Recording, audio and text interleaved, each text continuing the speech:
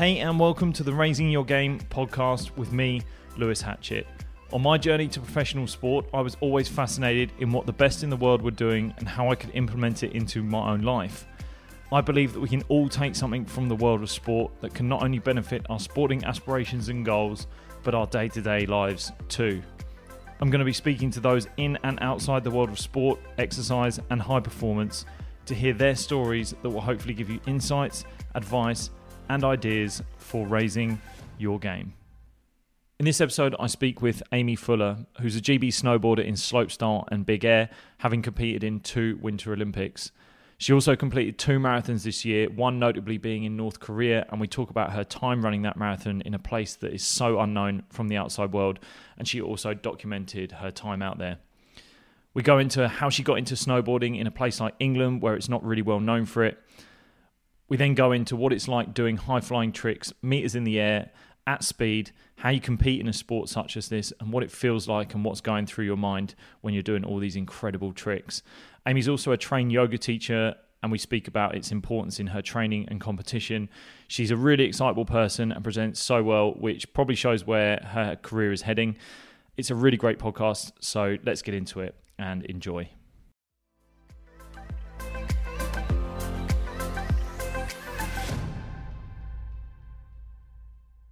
Aimee Fuller. Hello. Thank you for doing this on really short notice. Oh, and no I know worries you've at had all. a hustling day, so you've been flying around around London. That is the life of Aimee Fuller. You will learn to know. Fast paced by sport, fast paced by nature, I guess. Generally, everything is done at 100 miles an hour until I hit the yoga mat. Yeah. Oh, well, we'll get onto that. So, snowboarding. Let's talk about marathon running. Let's just do that. Let's talk about the fact that you've just a casual transition. The fact that you've just done 2 marathons this year, and we were just talking about how I'd done a marathon. Let's go through your first one that you did, because that's what is the one that's got the big notoriety, I think. And explain a little bit about it. 100%. So 2018, I competed in the Winter Olympics, and I've always wanted to do a marathon. It's always been at the back of my mind. And shortly after the games, April, I was stood on the London Marathon finish line with Tag Heuer. And I was standing there with canapes at hand. There was champagne flowing, and I was like, as much as this is nice, I would much rather be out on that field earning my champagne and my canapes. So I sort of joked with the marketing director of Tag Heuer and said, yeah, I'd like to run this next year. So it was a few months later, and she said to me, so Aimee, do you want a place in the London Marathon? And I said, can I come back to you in 2 days? And can I do it with a +1? The +1 being my mum. Oh, that's awesome. So spoke with my mum, and she said, give me a couple of days to think about it. And we decided that if we were to ever endure a marathon, we'd go through the process together. She's got a dodgy knee, I've got dodgy feet from snowboarding. So we're like, right, let's put this to bed and tackle this together. It was January. It was a very cold, wet, rainy, miserable day at the end of the month, and I had just come back from Colorado, Japan, all very semi-exotic, cold locations. However, that had not permitted any time for me to train.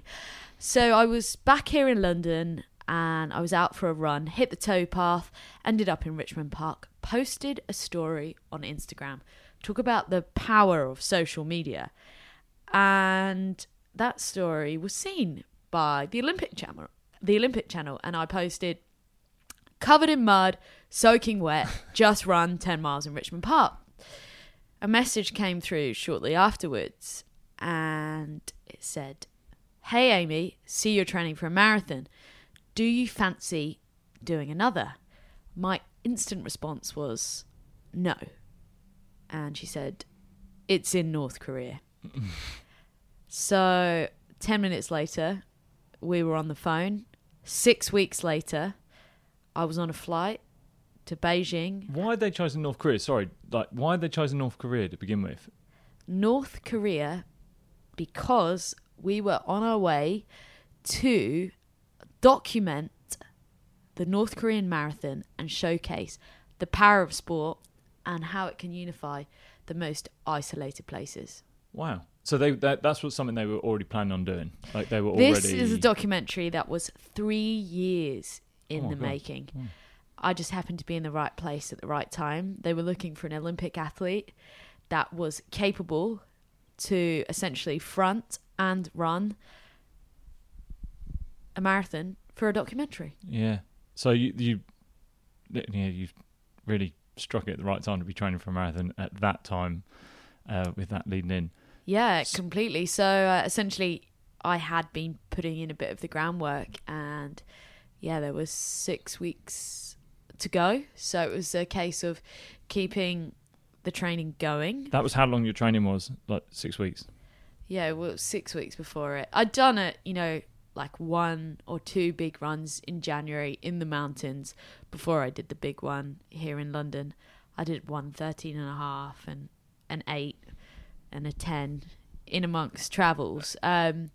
So I was slowly increasing the mileage, and it was a case of, well, London Marathon is front and centre frame of my mind, because for me that was the most important, to show up and be accountable and to experience that with my mum. However, there was this giant curveball thrown in the way 10 days before London, which was such a fantastic opportunity. So it became more about surviving the two and bulletproofing my body in the process to be able to endure 2 back-to-back when I have never, ever gone through anything like that in my life. What was the longest you'd run before doing a marathon? I think when I did mine, I realised I'd only ever done 8K. Cricket was short sprints, and snowboarding's a powerful sport. You're a fast twitch fibre. So, what was the longest you'd done in your training? Can you think?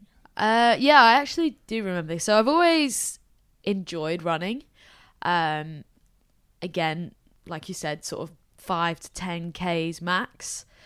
To sort of keep fit on the road, essentially, when you're traveling from contest to contest, and you want to find that balance between training, travel, and also accessibility, running something that is so accessible. So I highly value it in that sense. It's also great for building a strong cardio base, which is important in snowboarding, as we ride for long hours. However, it is a fast twitch fibre sport. So in terms of recovery, I've always done it just to keep that base ticking over. Again, 2014, after that Olympics, I did a little more running. The furthest I ran was 7 miles 2 weeks before I entered the Wings for Life World Run, which is a run where you essentially run until the chaser car catches you on a global scale. So it happens all around the world at the same time. So in America, it might be 4 a.m. in the morning. Here in the UK, luckily, it starts at like lunchtime. Mm-hmm. And I wanted to do well in that because I was against my peers, essentially. So I wanted to showcase the slight competitiveness that I have, that I had the stamina, or as I like to say, the minerals to keep going. And I actually ran 13.3 miles accidentally then, because I just didn't get caught. So I just kept going and going. However, that's the only time that I had ever run that sort of distance. And that was the furthest I'd ever gone. So that was 4 years prior to the marathon. So you've done this training. You got out to North Korea. I've not been to North Korea. I'm sure a lot of people have not been to North Korea. What's it like? North Korea is very much like you see on the documentaries. Right, okay. Well, now you can watch our documentary, yeah, running in North Korea, and make your own decision. But I really wanted to go there and see it for myself. That opportunity was presented to me, and poverty there is widespread. Everything is in order for the leader. Everything they do is for the leader. Their sport is essentially fairly well developed. It is like a factory system. Eat, sleep, repeat.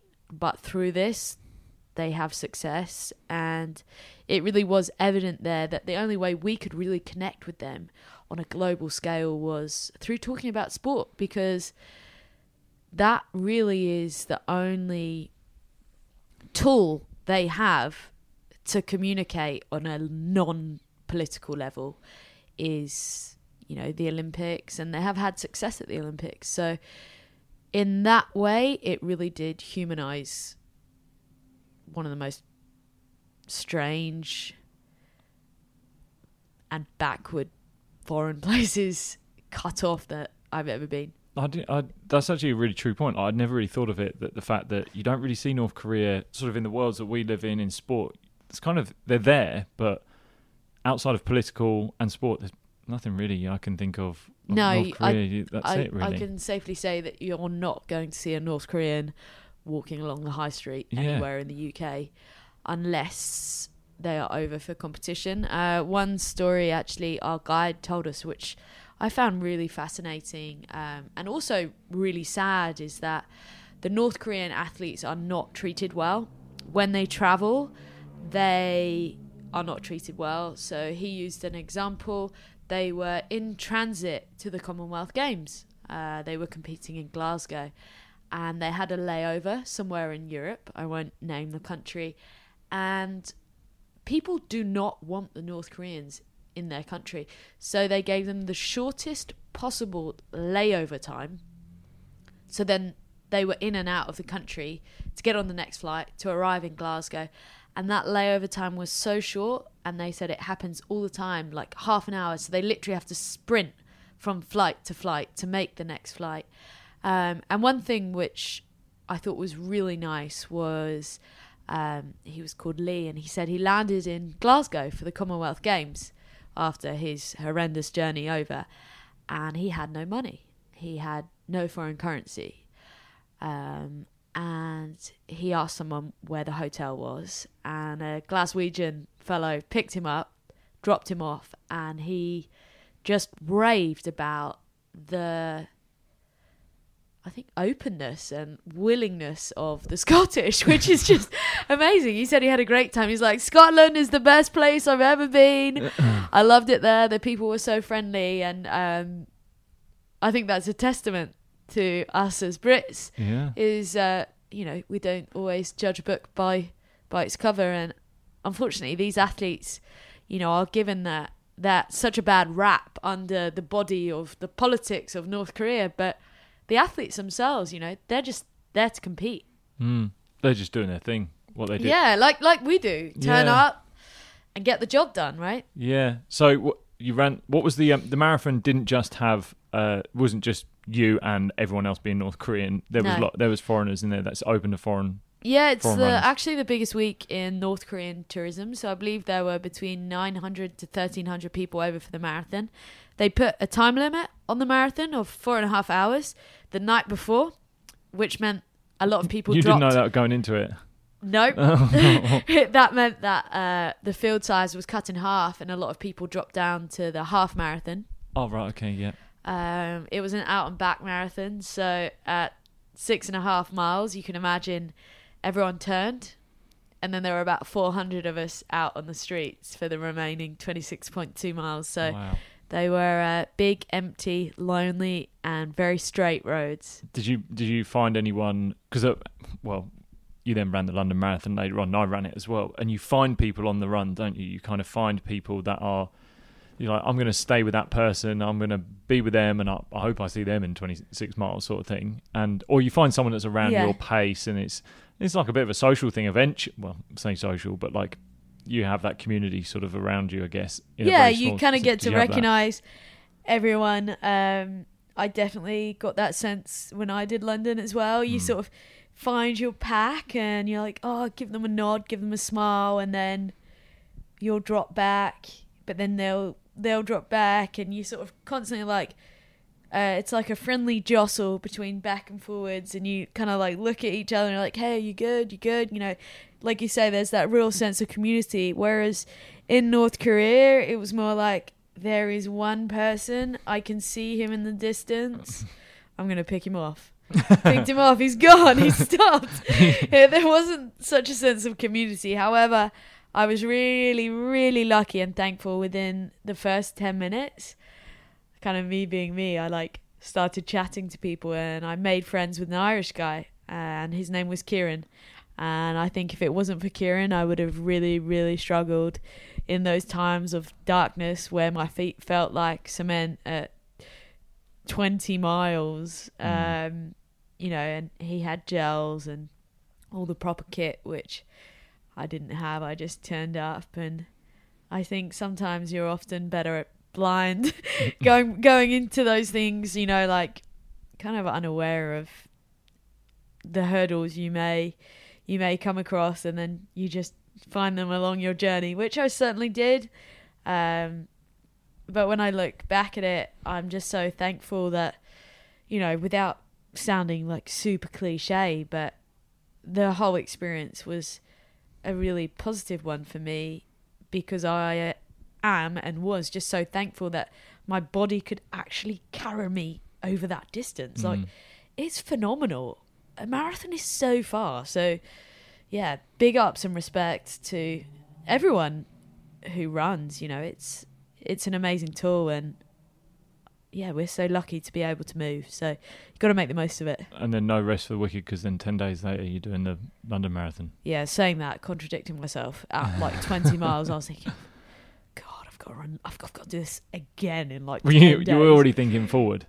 You were like, oh my God, I've yeah, actually got but then to I run was like, one. I kept saying to myself, just forget about that and focus on the right here, right now. You know, you can put all the precautions and the things that you need to do in place. You've got 10 days, so just... Was anything you did in particular that got you ready for that next race? Yeah, actually, randomly, as soon as I finished the marathon, I'm not going to lie, I felt pretty whack, like stomach up the left. But we all like went straight for lunch. And then I actually went and got in the sauna, because I was more worried about not being able to move well like the following day. And I find for me, like, the sauna is like the cheating way of finding that extra length in your muscles, especially when they've really endured something. So I actually just went and sat in the sauna. I drank loads of water and I just stretched in the sauna. And there was a strange swimming pool which I sort of plodded around in, but I really put it down to the heat in my muscles and finding that length again after they'd been through such a range. There's a huge amount of detoxifying that goes on when you're in a sauna as well. So like that lactic acid that gets rid of, like, because it is that day after a marathon is. It's hard. If you've not done one, like, it is hard. It hits you. It hits you like a train. So yeah, you've done well to get rid of that. So the documentary Running in North Korea, that's on Olympic Channel right now, but maybe when this podcast goes out as well, it might not still be on there. So no, it will always be on there. Oh, awesome! It's free to watch. You can literally go on Google, tap in Running in North Korea, and it will take you straight to the Olympic Channel. It's available in all of the languages, definitely all of the subtitles, and it's free to watch. So yeah, hit it up and let me know what you think. We've had some amazing feedback so far, and it really is a powerful insight and into it's such the a country. unique thing to do as well. And also, like, you know, if you fancy running an obscure marathon, that's the one. It's there for the taking, that's for sure. That's the one. Right, so let's go to actually snowboarding. So you're a professional snowboarder, and there's not much snow going on in England. So how the hell did you were born in London, weren't you? Farnborough. So Farnborough, Kent, so sort of Bromley. I believe that's considered part of London these days. Not many mountains around there. There's not so many mountains, but there was a very good dry slope, Bromley Dry Ski Centre, shout out. So is that how you got into it? That's where it started? Started with skiing, age 4, motocross, age 4, combine the two. You've got, also gymnastics, age 10 to 12.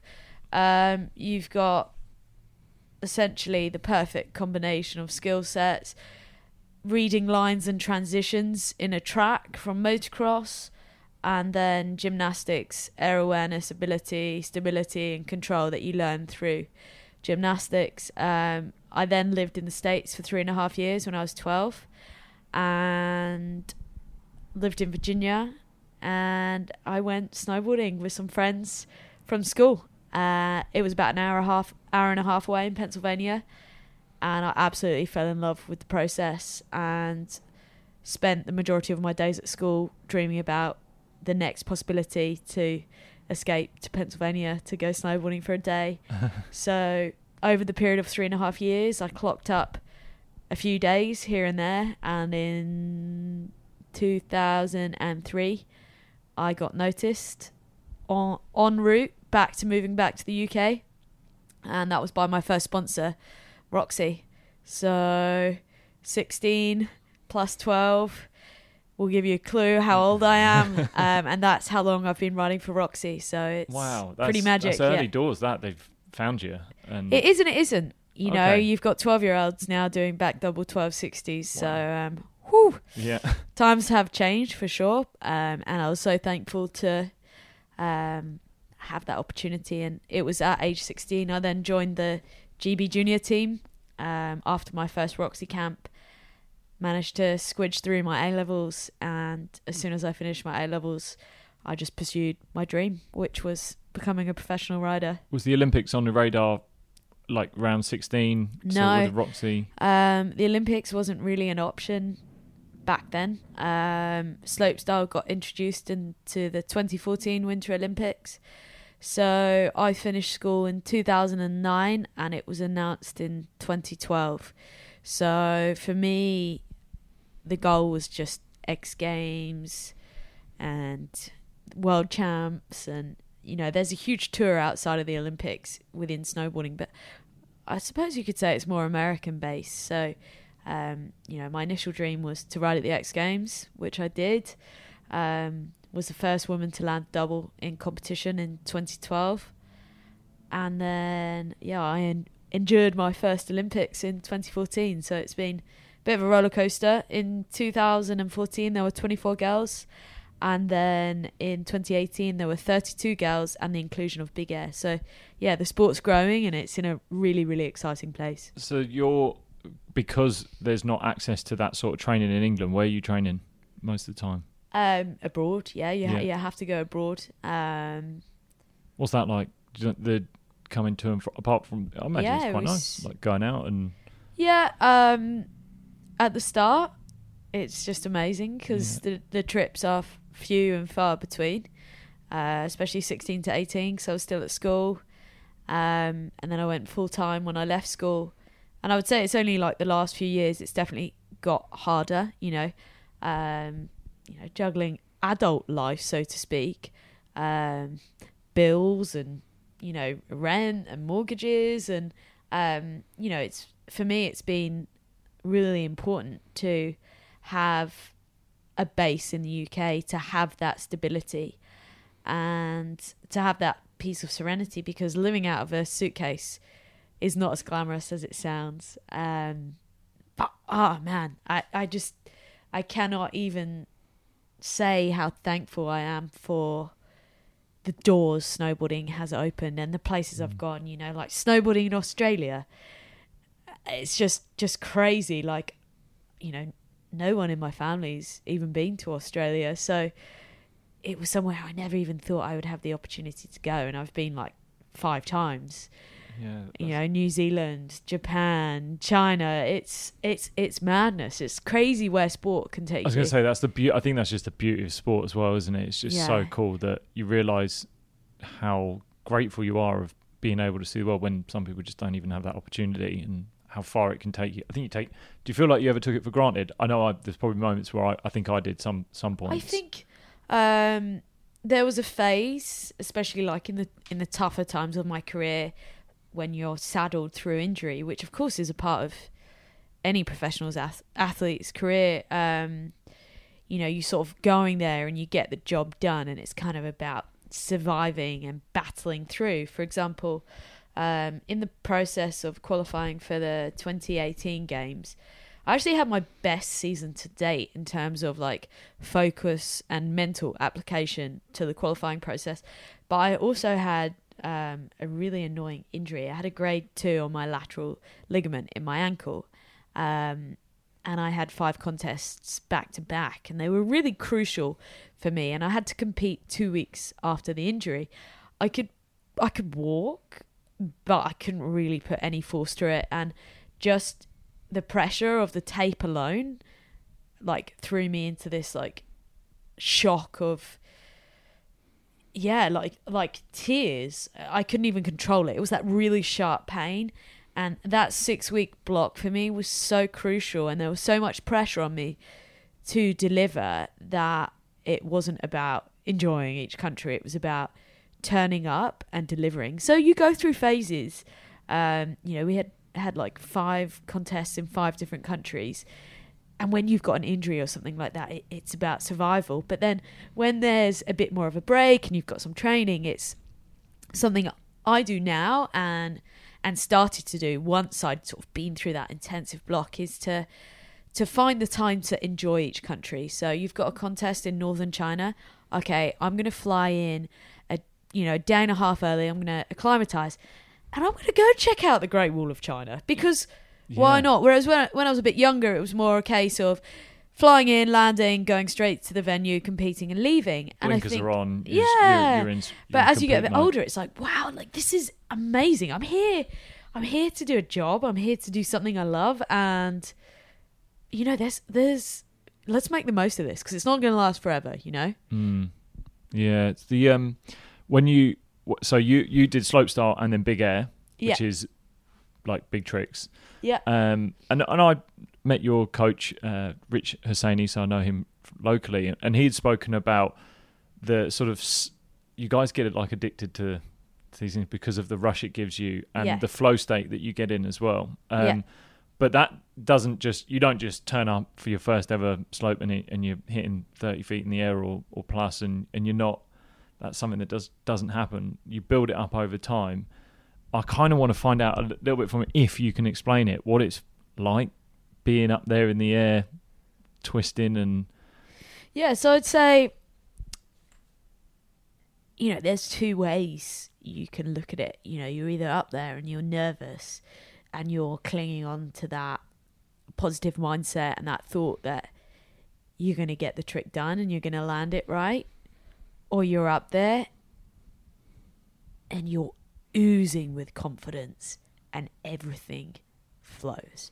It's like a puzzle, and you piece it together as you go, but it's a puzzle that you don't have to think about because it kind of works. Is that because of your training? So your training has been a part of putting that puzzle together? Yeah, so like on the in-run, okay, so I'll take you through a trick. We're going to do a cab double, which is the best trick that I can do. So you're riding in, I can visualize it now. My eyes are closed, but they're not. So I'm going in, I drop in, I'm going toes, heels, toes to flat base, and it's in that transition, and you know straight away if you've got it right or wrong. You're on the lip of the takeoff, and you wait, and then you pop. If you pop at the wrong time, it's a disaster. So explain what a pop is. Pop is the time at which you drive or accelerate your back foot through your snowboard to create that lift. So it's like the snap. Okay. It's the initiation process. And if you get the timing wrong, I mean, let's not even go there. It's a panic. It's everything that you don't think about, but it becomes all about survival and how you can get your feet back under you. So it's sheer panic. That's if you're getting it wrong. If you get it right and you get the pop right, it's like you're floating through the air. It's magic. You can see everything. Everything's almost like slow motion. You reach for the grab, you tweak it, which is our way of like introducing style. And it's like 1, 2, spot the ground, stomp. And it's like a well-oiled machine when it goes right.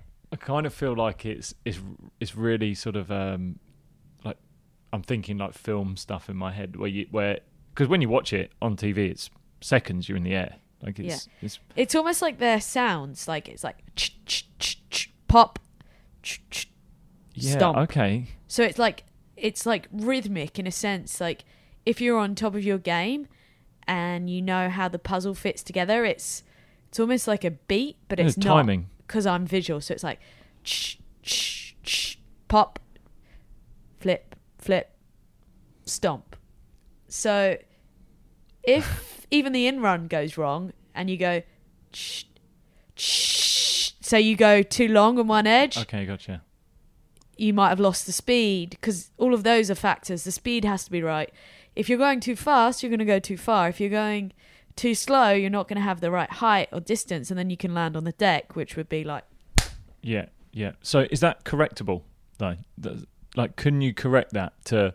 Or is competing in the Olympics, when you're at the top and you're about to go, is it you've done all your training and you... Oh, it can go tits up still. You start and it goes tits up, but if you're just going there for that perfect ride and you get it and you nail it, or can you still win if you don't nail it?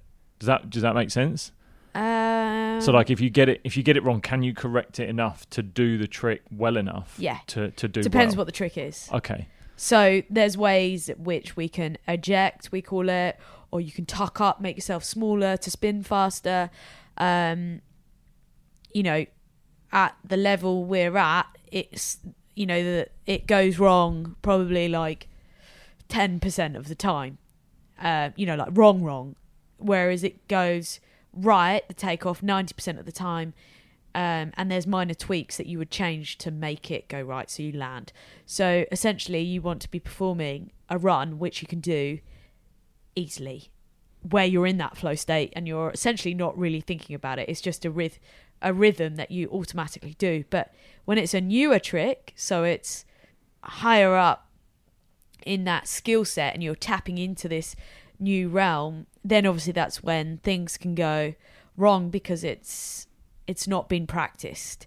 And it is one of those skills where practice is essential, because otherwise there's so many contributing factors like speed, the size of the jump, the conditions, whether it's icy or whether someone's gone before you and they've made a mark in the jump and you don't like it. So you want to, when you're competing, you want to be performing tricks that are, within that safe realm. And then on your second run, you can up the gears and go for something that's a little higher up in the bag of tricks. And that flow that you're getting when you're up there, is it addictive? Like, is it? The landing's addictive. That's really? What's addictive. It's like... Because you got it right. Boom! And it, like you come down and it's still like quite a heavy impact, but it's like an impact where you're like, boom, I'm a boss. Like when it goes right, you're got like... it right. Yes. It's so good. It's so good. And especially when you land like with equal weight distribution with each feet. Like, you can land, we learn to land in various different ways, like a bit heavy on the tail or a bit heavy on your heels or a bit heavy on your toes. But when you land like bang, weight central in the middle of your board, you're like, boom, that was the one. Yeah. Stomped. So you feel like before you've even seen anything, you go, oh, I got it. Oh yeah, for sure. Like the minute you leave the lip, you know. If not, it's a Scrabble. It's like putting the pieces of the puzzle back together to try and land on your feet. But obviously we don't do stuff that we can't do. It's well practiced and it's a skill that's acquired over years and years. So do you feel that once you finish, I imagine you got this incredible buzz, like you're buzzing from it. Does it take a while to come down from that, or do you just want to go again? It depends, contest days versus filming days. When you're filming, that's another side of snowboarding, which Explain I'm doing that. a bit more. What do you mean by filming? So backcountry, so off-piste, big mountain riding. Okay. You go out there to get the shot, and you go out, and if you nail it first go, you're like, okay, let's move on to the next one. Yeah. Job done, essentially. Yeah. But when you're in a park competitive environment, it's about consistency. So, you might have landed a new trick once, but once isn't enough to perfect it on the world stage. You've got to keep going. And that's quite hard, because you land it once, you're like, sweet, done it, woo! But then you're like, oh God, really? To make this trick more accessible, I need to keep doing it. But the adrenaline rush you get from doing one trick is so much. It can wipe you for, like a couple of hours without you even realizing, like your legs are shaking and you're out of breath, and, like the whole mental element of it consumes you. Yeah. So it's how you manage that and attack it again and keep going again. And you're a qualified yoga teacher. Yeah. And you've been doing it for a while. How long have you been doing yoga for?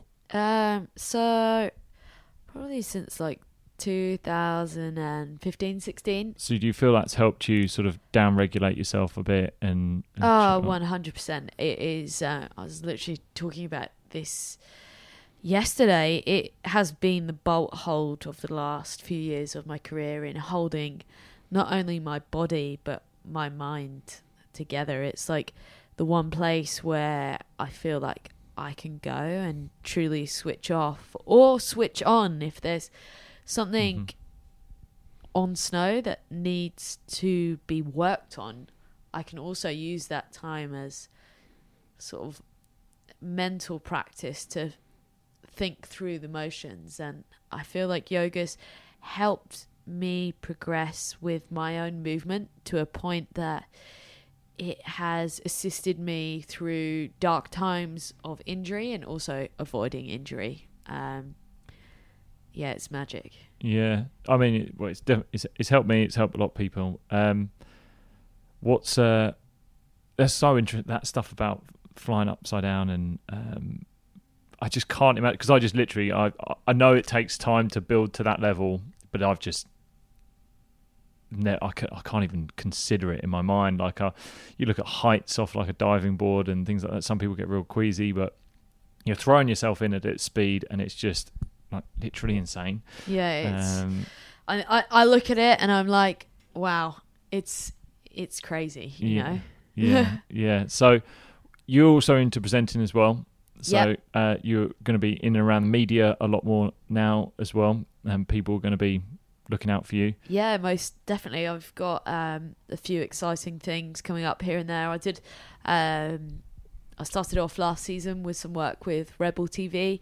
I'm going to be doing more with them this year. Okay. And there's a few other various things in the mix. Yeah. I've got some stuff with Chelsea Football Club and BT Sport, cool, which I'm really excited about, supporting the women's game. So that's really exciting. Actually, went and got my jersey sorted today. Got your boots. After the Summer of Sport and the Lionesses' success. I got heavily involved in that and absolutely loved it.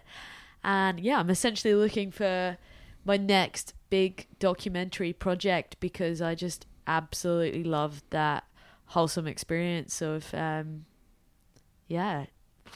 running in North Korea. It was crazy, and I'm looking for my next kick like that. That's wicked. Where's the best place for people to find you? The best place people can find me is probably on Instagram, these days. So it's Aimee, AIMEE _ Fuller. I've also got a website, and then I do have my own fitness series on YouTube called Fuller Fitness. So we've got all sorts of mobility, we've got calisthenic style bodyweight movement, and I'm only going to be adding to that over the next few months. So do check it out. Amazing. Amy, thank you so much for your time today. It's been awesome. Like, it was something I definitely wanted to hear about, what you do. But no, thank you so much. Thank you so much for having me. No. Really appreciate it. Cheers. Thank you. Thanks again for listening to the Raising Your Game podcast. You can support this podcast in many ways by leaving a review, sharing it on your social media, or by telling a friend. If you would like to raise your own game in your sport and exercise, you can sign up to simple and practical online classes with me at thesportyogi.com. Using methods of yoga-inspired movement, performance breathwork, mindset, meditation, and more to prepare, perform, and recover better for sport and life. You can also follow on Instagram and Facebook at The Sport Yogi. But thanks again for listening, and I'll see you again soon.